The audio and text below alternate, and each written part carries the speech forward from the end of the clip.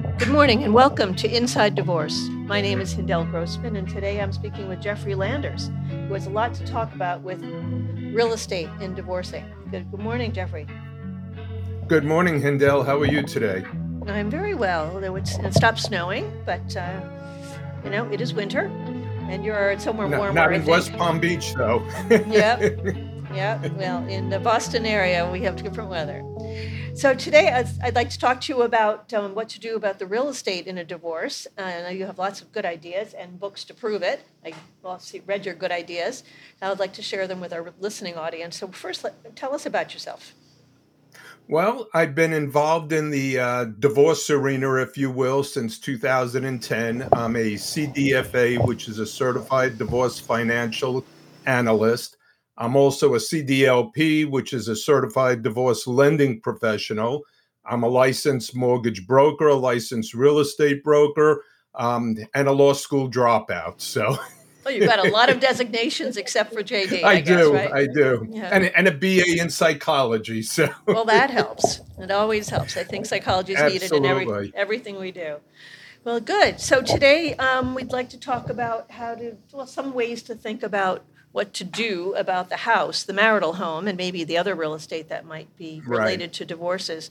So first, um, what do you think about the house in a divorce? What is your general opinion about how to think about it? Well, usually there are only three options, and one is to continue to co-own the home post-divorce and basically do nothing, which, in my opinion, is usually a horrible, horrible, no good, lousy Yeah, idea. tell us what you really Uh, think about that. Uh huh. yeah, really, I am not holding back on that. For a lot of reasons. I mean, when you're getting divorced, part of it is to untangle yourself financially from your spouse, and if you continue to own what may be your largest asset together. When you didn't get along before and you had maybe financial problems and other problems which precipitated the entire divorce, what do you think things would be different post divorce? And especially if people have significant new others after that are putting pressure. Hey, we got a lot of money tied up in that home. Let's get rid of it. The roof needs replacing. It's $40,000. One ex spouse doesn't have the money. What happens then? I mean, there's just so many issues that, as I said, it's usually not a really good option. Yeah, it's The also other, it also aggravates the spouse who doesn't live in the house when the spouse who does live in the house invites their new partner in. oh, Right? exactly, Yeah.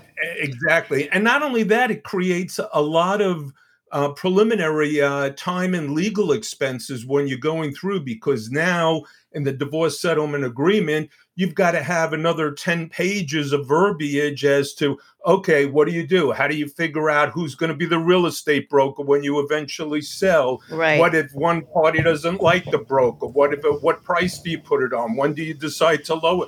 I mean, there's so much involved, and as good as any attorney can be, you can't think of every what if scenario. So Yeah. obviously, you try to cover as much as possible, but that just adds to legal expenses and time. Yeah. Um, Yeah, we do a lot of what ifs in drafting those divorce agreements, but you're right. Sometimes you can't imagine Right. You every can't think of scenario. everything, Hmm. right? So I mean, we just saw that with the pandemic. I mean, whoever would have thought, something of that nature. So Yeah. you really can't account for everything. And then the other two options, one is very obvious. You sell the home, you take the proceeds, you divide it, and each of you go on your own and do whatever you want with the money.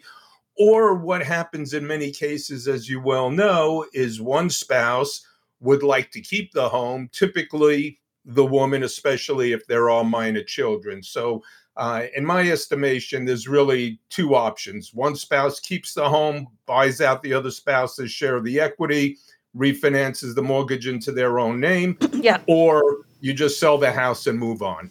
Yeah, probably with a preference to selling the house and moving on, but people are pretty tied to their home. And so probably more often dealing with option three, which is one spouse stays in the house and buys out the other's interest. Is that Well, fair? especially if they're children, because as it is, it's traumatic enough. This is where my BA in psychology comes in. Okay.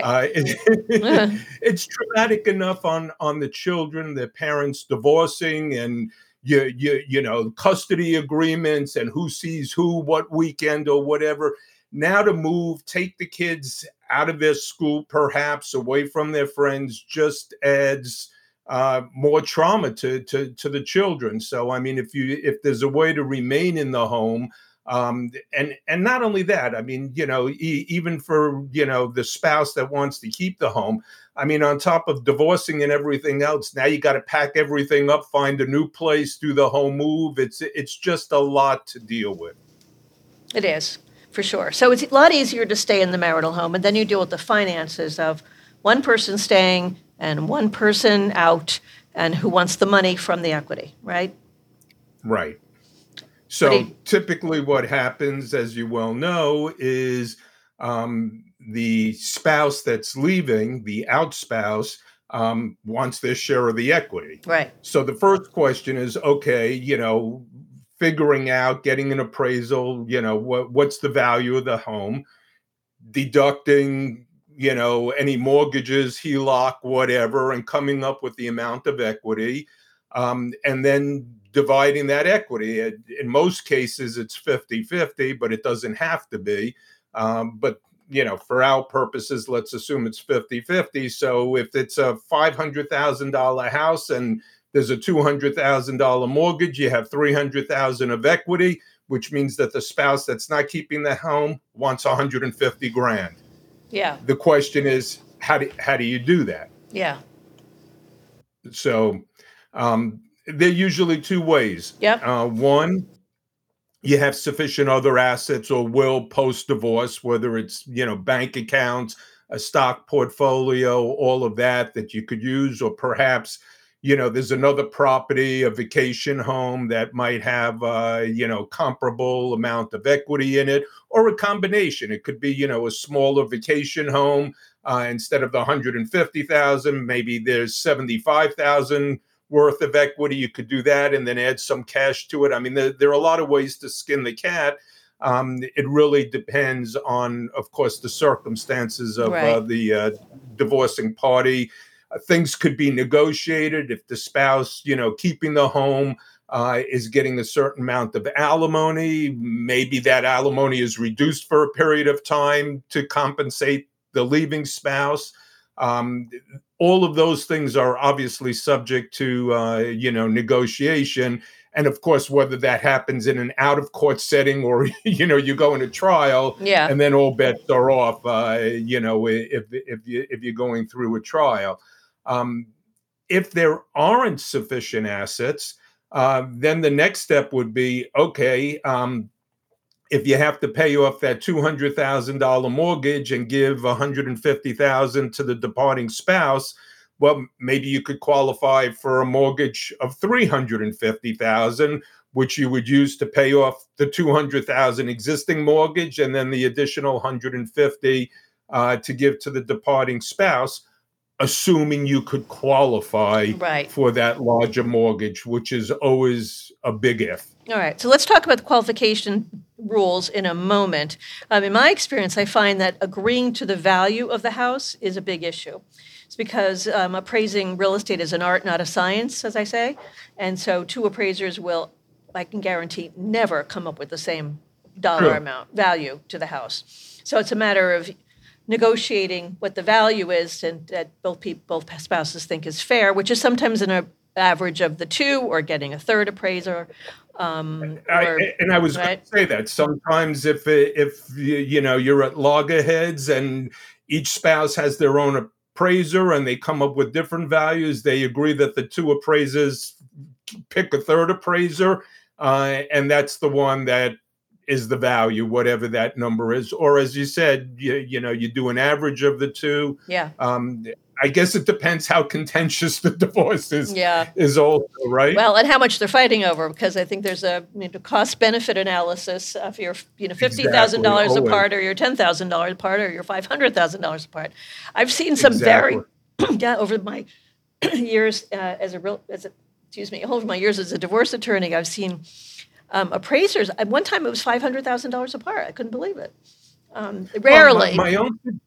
my own situation, I was refinancing my house in New York, and we got a couple of different appraisals, and one of them was $200,000 apart. I Yeah. mean, that was insane, Yeah. and it wasn't a $10 million house where you could say, okay, a couple of $100,000 one way or the other on a $10 million house.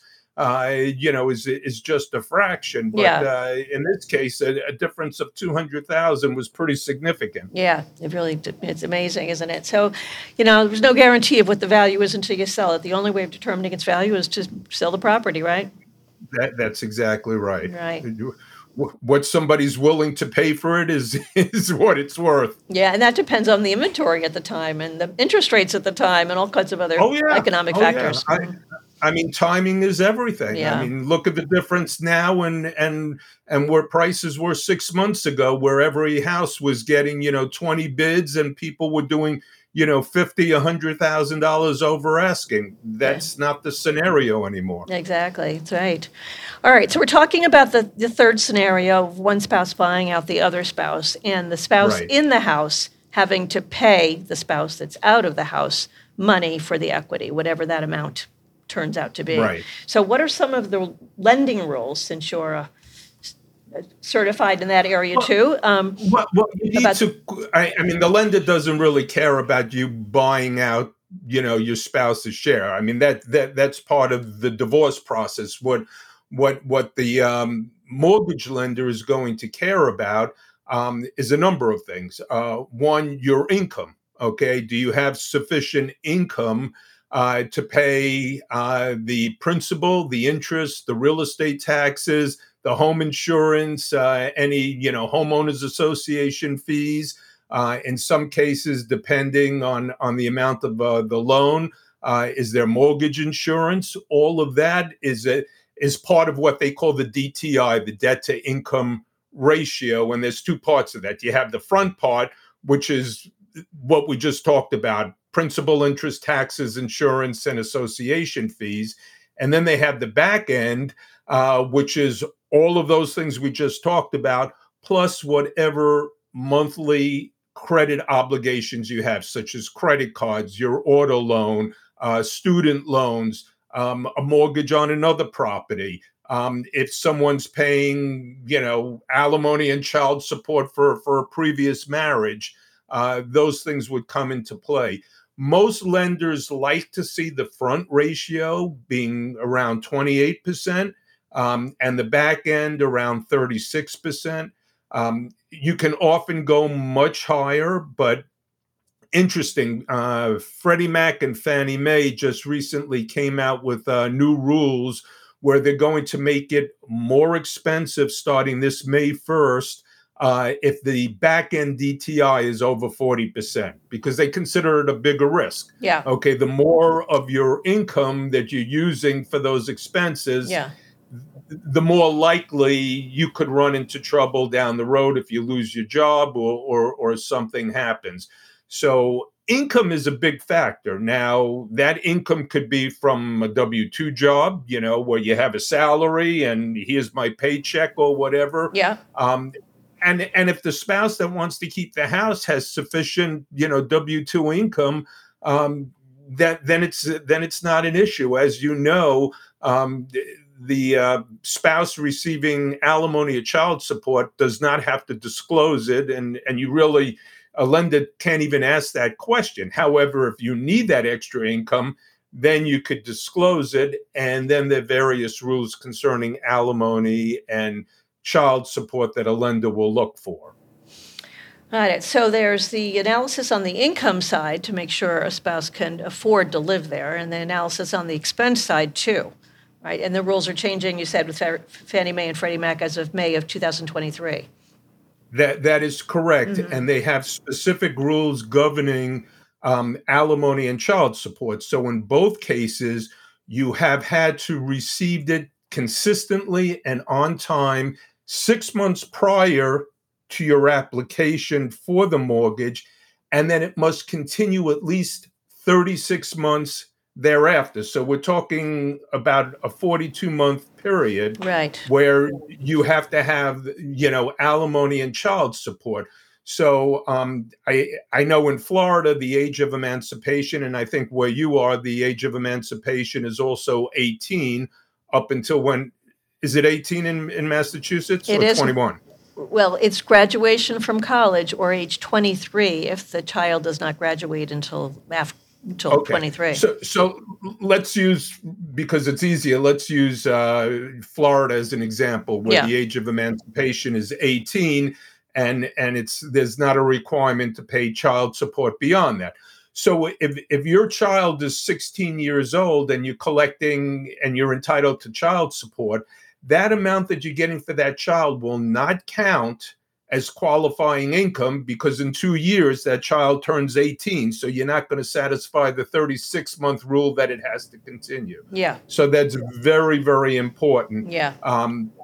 And the same thing with receiving the income 6 months prior to application. So I've seen actually a lot of divorce settlement agreements where the attorney would put in, you have 90 days to refinance the home. And Yeah. if not, the home has to be put up for sale. Yeah. Well, unless they've been collecting alimony and child support for a 6-month period, they're never going to be able to satisfy that requirement. So immediately, They'll have to sell.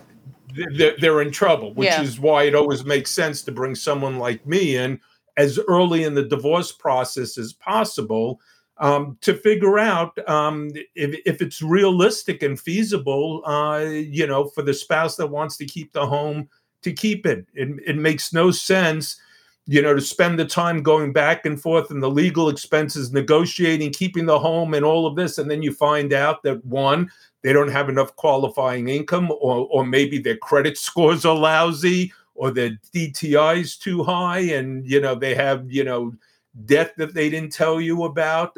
So it's better to find this out as early as possible, whether it's realistic or not, and not waste time on something Sure. that Yeah. may not be able to happen. Yeah. Good. That's a very good point. Very good part. So many things to think about. When there's two things about the 6-month payment time, that can happen before the divorce is final, though, right? It's not like the divorce has to be final and then 6 months. No, so the advice would be for you to negotiate a temporary support up front, because it doesn't have to be the same amount. I mean, you could negotiate up front, temporary support, of $100 per month. Yeah. Okay, and that gets the clock starting, at least for the alimony or spousal support. But by the way, I mean, depending on which state, it's called maintenance or spousal support or whatever. Yeah. But for lending requirements, when you put things into the divorce settlement agreement for lenders and for the IRS, they only recognize the word alimony. Okay, so I always advise the divorce attorneys that I'm working with to put in saying alimony, spousal support, maintenance, for the purposes of this, all have the same meaning. So this way, you don't run into any situations with lenders or even the IRS. It's not such a big deal now that since January of 2019, alimony is no longer tax deductible or Right. taxable income. Right. So that changes things a little bit. So For the IRS, but not for the lenders. The lenders need the word alimony in there, huh? they need the word alimony. Okay. So, just putting something in saying, that they're all deemed to, mean the same thing, Yeah. is a good way to do it. Well, I'm sorry. What was that again? No, I'm saying that, to put a definition in the divorce settlement agreement that, for the purposes of this agreement, something like alimony, spousal support, maintenance, all have the same meaning. See, that would be helpful in the language. I actually was just thinking that I have a case where I got the court order yesterday, And I represent the wife. The husband was ordered to pay child support, but also ordered to pay 50% of the principal, interest, taxes, and insurance on the marital home. But there's no alimony order. So in a way, that obligation, and she's in the marital home primarily with the children. So in a way, that obligation, his obligation to pay the principal, interest, taxes, and insurance is like alimony, but the judge didn't characterize it that way. Right, and they usually won't. So many times, I've worked on many cases where the divorce attorney said, "Look, let's not rock the boat." Let's say it's the husband that's paying. He's paying the mortgage. He's paying all the bills. Let's not ask for temporary alimony because as long as he keeps paying it, let's not rock the boat. And I understand the rationale for that, and especially if it's a contentious divorce. But for the purposes of starting the clock, that's problematic because the fact that he's paying the mortgage and he's paying the real estate taxes, that's not going to satisfy the Right. 6 months of alimony if they will ultimately get alimony. I mean, if they're never going to get alimony, then it's moot. So, Yeah. Well, alimony is also a painful word for the person who has to pay it. Right. Yes, and probably now 25% plus of my clients, where the woman is the breadwinner, and women hate just as much as men. Sure, that's right. It's a bad word. It's like I'm doing all the work and he's just sitting around the house. Yeah, can understand. Video games. No, nobody likes it. Nobody likes That's it. right. So I think that's why this judge, avoided using alimony and decided that instead she would just have him pay, expenses. Because, it's easier psychologically for someone to pay toward a joint asset than pay the other spouse money. Right, but what happens if that spouse wants to, that's in the home, wants to keep the home, and if the mortgage is not solely in her name, the mortgage would have to be refinanced into her name. Sure. Because if the departing spouse is not going to want to be obligated on a mortgage for a house that they no longer own. Yep, that's for sure. She'll have to refinance if she keeps that house. Right? She'll have to refinance. Now, if she has a job and she's making sufficient income to carry the mortgage, then the alimony and child support will not be a factor. But if she doesn't, then she might need alimony and child support, and whether that's sufficient or not, I don't know. That's on a case-by-case basis. That's right. And as I wrote about in my book, Divorce House Sense, if you have other assets, the way to convert those assets into qualified income for the purposes of either